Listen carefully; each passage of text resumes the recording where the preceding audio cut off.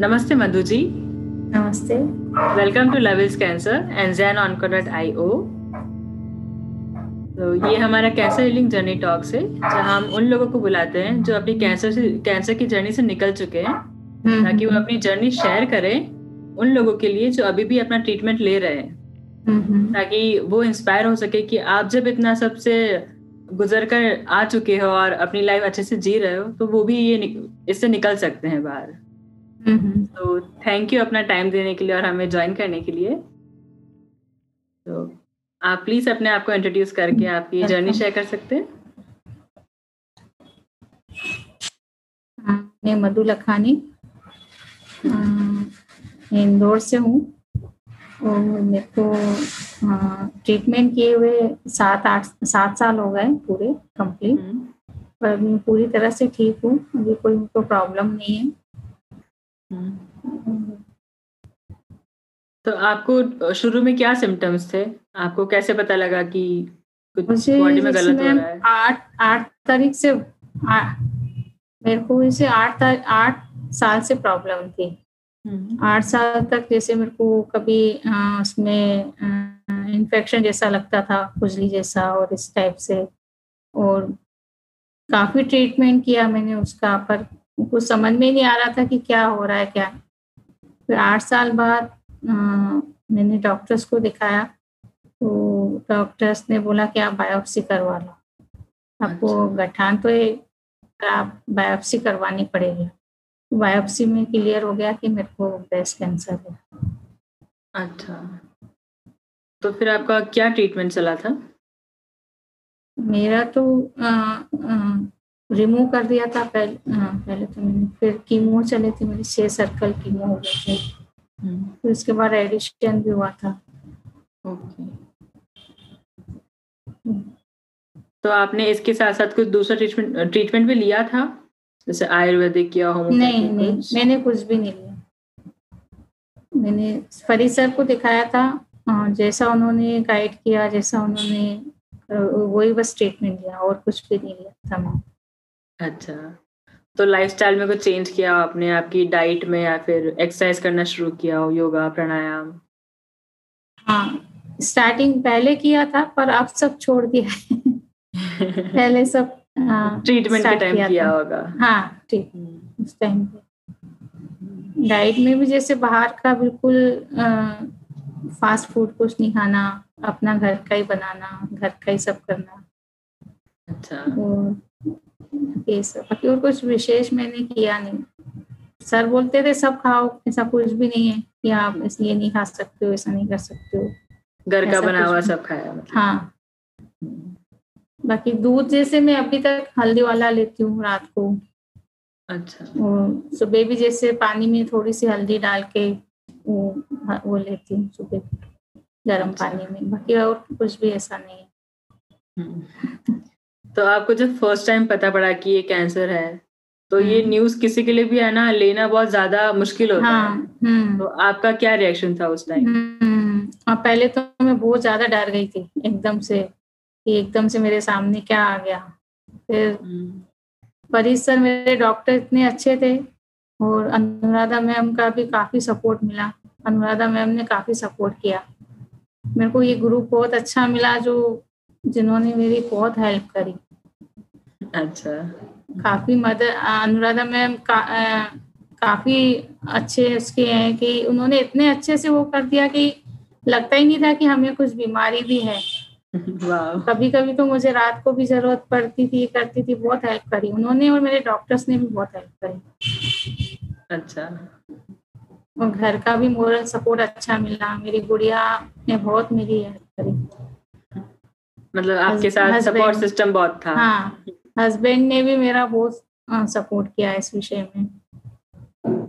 गुड़िया तो मेरी समझो कि एक दूसरी डॉक्टर्स बन गई थी घर। सही है। तो बहुत सारे ऐसे दिन होते हैं जब हमें लगता है कि है ना, अब लड़ना बहुत वैसे मुश्किल हो रहा है। तो उस टाइम एकदम से आप ऐसे टूट जाते हो और थक जाते हो, बट फिर भी आप गिव अप नहीं करते हो, आप लड़ते रहते हो। तो आपके लिए क्या मोटिवेशन था, जो है ना, आपको कभी गिव अप करने का थॉट नहीं आया दिमाग में? मैं बोला ना, जैसे मेरे डॉक्टर ने मेरी काफी हेल्प करी उस विषय में। कभी भी मैं डिप्रेशन में आती थी, रात को 2 बजे भी अगर मैं डिप्रेशन में आई तो उन्होंने मेरी काफी हेल्प की। वो मेरे से कम आधा आधा घंटा बात करते थे। वो और अनुराधा मैम दोनों ने काफी हेल्प करी मेरी। कभी मेरे को ऐसा महसूस नहीं होने दिया मेरे डॉक्टर ने कि मैं बीमार हूँ। और कभी कभी डिप्रेशन में आ जाती थी तो मेरे से 1-1 घंटा बात करते थे, 1-1 घंटा मुझे समझाते थे। उनका काफी सपोर्ट मिला मुझे। अच्छा, तो आपने अनुराधा मैम और डॉक्टर्स के अलावा ऐसी क्या चीजें करी, जैसे कुछ म्यूजिक सुना हो या कुछ भी ऐसा, कुकिंग में आपको इंटरेस्ट हो, तो क्या ऐसी चीजें थी जो आपको है ना तो मेरे को खुश रखती थी? हाँ, कुकिंग का बहुत शौक रहता था। जैसे कीमो के 4 दिन तो मैं बिल्कुल कर नहीं पाती थी, काफी हालत खराब हो जाती थी मेरी। 4 दिन के बाद मुझे जो चीज पसंद होती थी मैं वो सब अपने हाथ से बनाती थी। अपने हाथ से करती थी। और दूसरा, मेरे को क्या उस टाइम पे लूडो खेलने का बहुत शौक हो गया था। तो काफी टाइम में उसमें ही मेरी मेड रखी हुई थी, काफी टाइम में उसके साथ ही खेलती रहती थी, 4-4 5-5 घंटे खेलती रहती थी। वाह। तो ये चीजें आपको बहुत ज्यादा ऐसे खुश रखती थी आपकी जर्नी पर? हाँ, और मेरे को क्या भजन कीर्तन का भी शौक ज्यादा है, तो काफी टाइम उसमें भी निकल जाता था मेरा। तो काफी तो वो रहता था। अब ऐसा कुछ मेरे को महसूस नहीं हुआ। बाकी कभी कभी जैसे कीमो के 4 दिन में बहुत ज्यादा डिप्रेशन में आ जाती थी, मुझे कुछ समझ में ही नहीं आता था उस टाइम पे मेरे को हेल्प महसूस होती थी कि अब मेरे पास में कोई होना चाहिए। बिल्कुल। तो आपको कीमो की क्या साइड इफेक्ट्स थे उस टाइम पे जैसे एक तो हीट बहुत होती थी, और दूसरा जैसे टांगे बहुत दुखना, सिर मेरा बहुत दुखता था उस टाइम पे। बस यही प्रॉब्लम होती थी, बाकी ऐसा और कुछ तो नहीं होता था। जैसे उठने करने में दिक्कत आती थी, और मेरे को क्या मोशंस वगैरह में ये थोड़ी सी साइड इफेक्ट ये हुए थे, बाकी ऐसा कोई ज्यादा वो नहीं हुआ था। उस पे भी मेरे हस्बैंड ने काफी मेरा वो करते थे, रात भर बैठते थे मेरे साथ में। इन सबका सपोर्ट मिला तो मेरे को सब चीजें अब तो याद भी नहीं रहती हैं। ऐसा कुछ हुआ भी था मेरे साथ में। लोगों का सपोर्ट अपने पास होता है तो वो हमें पुश करता रहता है कि नहीं, हमें लड़ना ही है।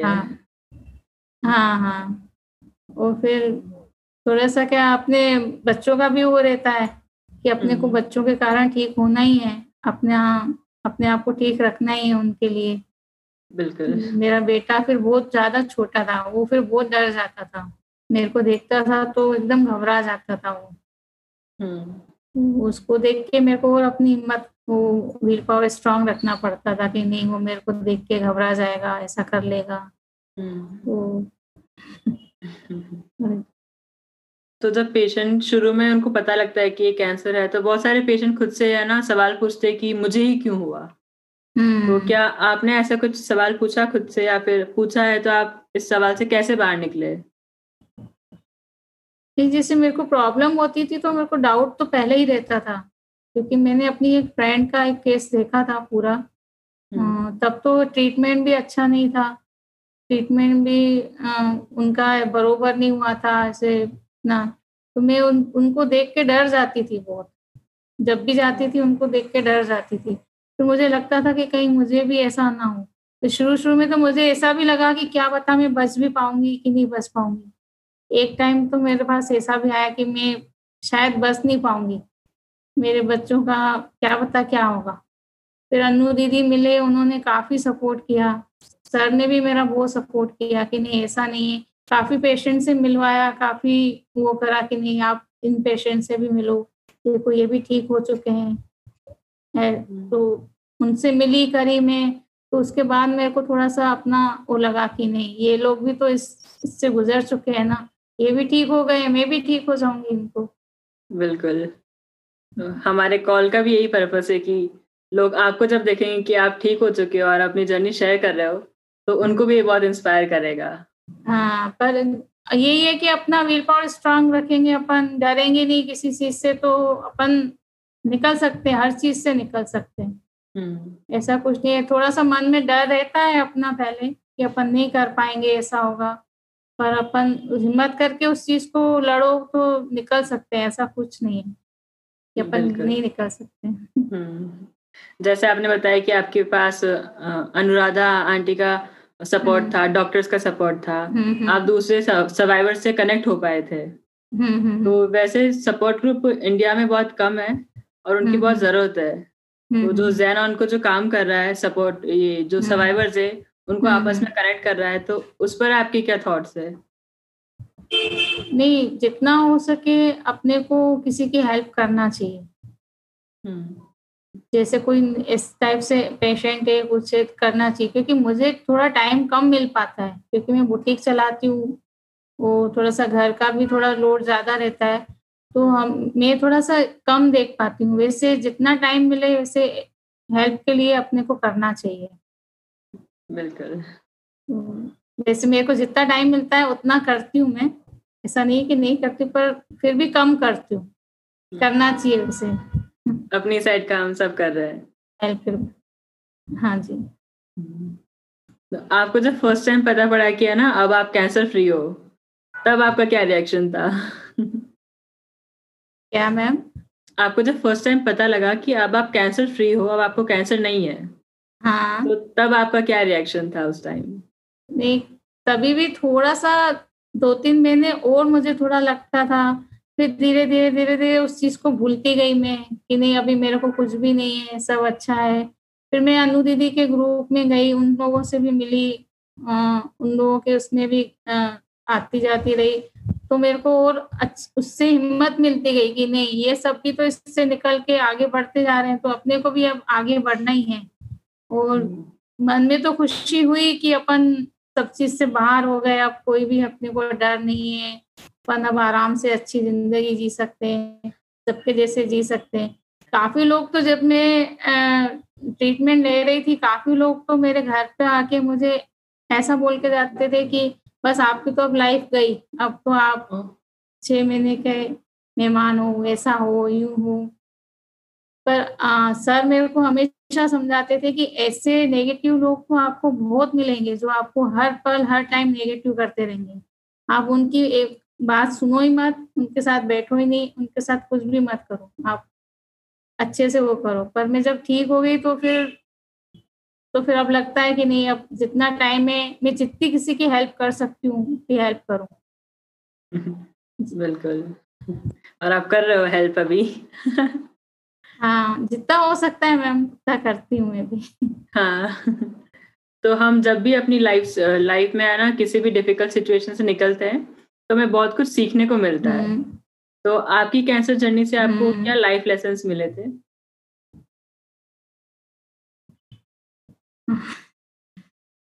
मतलब एज अ पर्सन आप बहुत चेंज हो जाते हो।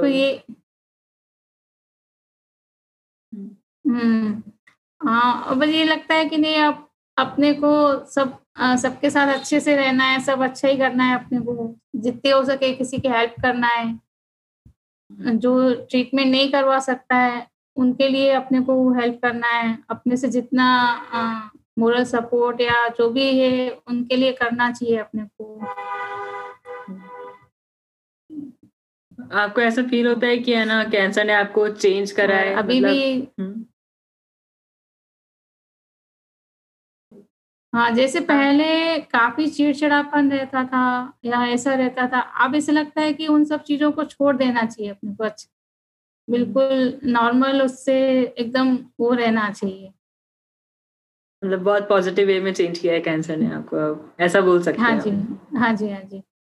नेगेटिविटी बिल्कुल खत्म हो जाती है कि अपन किसी के लिए भी नेगेटिव नहीं रहना, अपने को हमेशा पॉजिटिव रहना है। नहीं, बिल्कुल। अपने बच्चों के लिए, अपने लिए, अपने को हमेशा पॉजिटिव रहना है।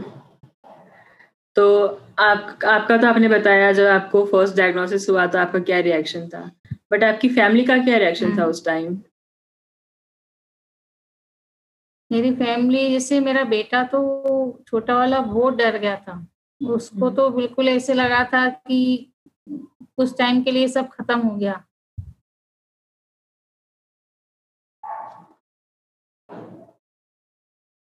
जैसे मेरे बेटा डर गया था, बेटे को बहुत ज्यादा वो एकदम से हो गया था। गुड़िया तो नहीं डरी थी, वो तो बोलती थी नहीं मम्मा आप ठीक हो जाओगे, आपको कुछ भी नहीं होगा, आप एकदम ठीक हो जाओगे। घबरा तो वो भी गई थी, पर इतना जैसे थोड़ी सी मेच्योर टाइप की थी, वो समझ जाती थी कि नहीं मुझे मम्मा को कुछ नहीं होने देंगे, हम एकदम ठीक हो जाएगी। और काफी डॉक्टर्स से भी मिली। वो उसकी उम्र उस टाइम बहुत छोटी थी, इतनी उम्र भी नहीं थी, वो 12th स्टैंडर्ड में पढ़ती थी। पर फिर भी काफी कुछ कर लेती थी, काफी कुछ मेरे को बहुत सपोर्ट करती थी कि आपको कुछ होगा ही नहीं, आपको कुछ होने ही नहीं देंगे। वाह बहुत स्ट्रांग है वो भी।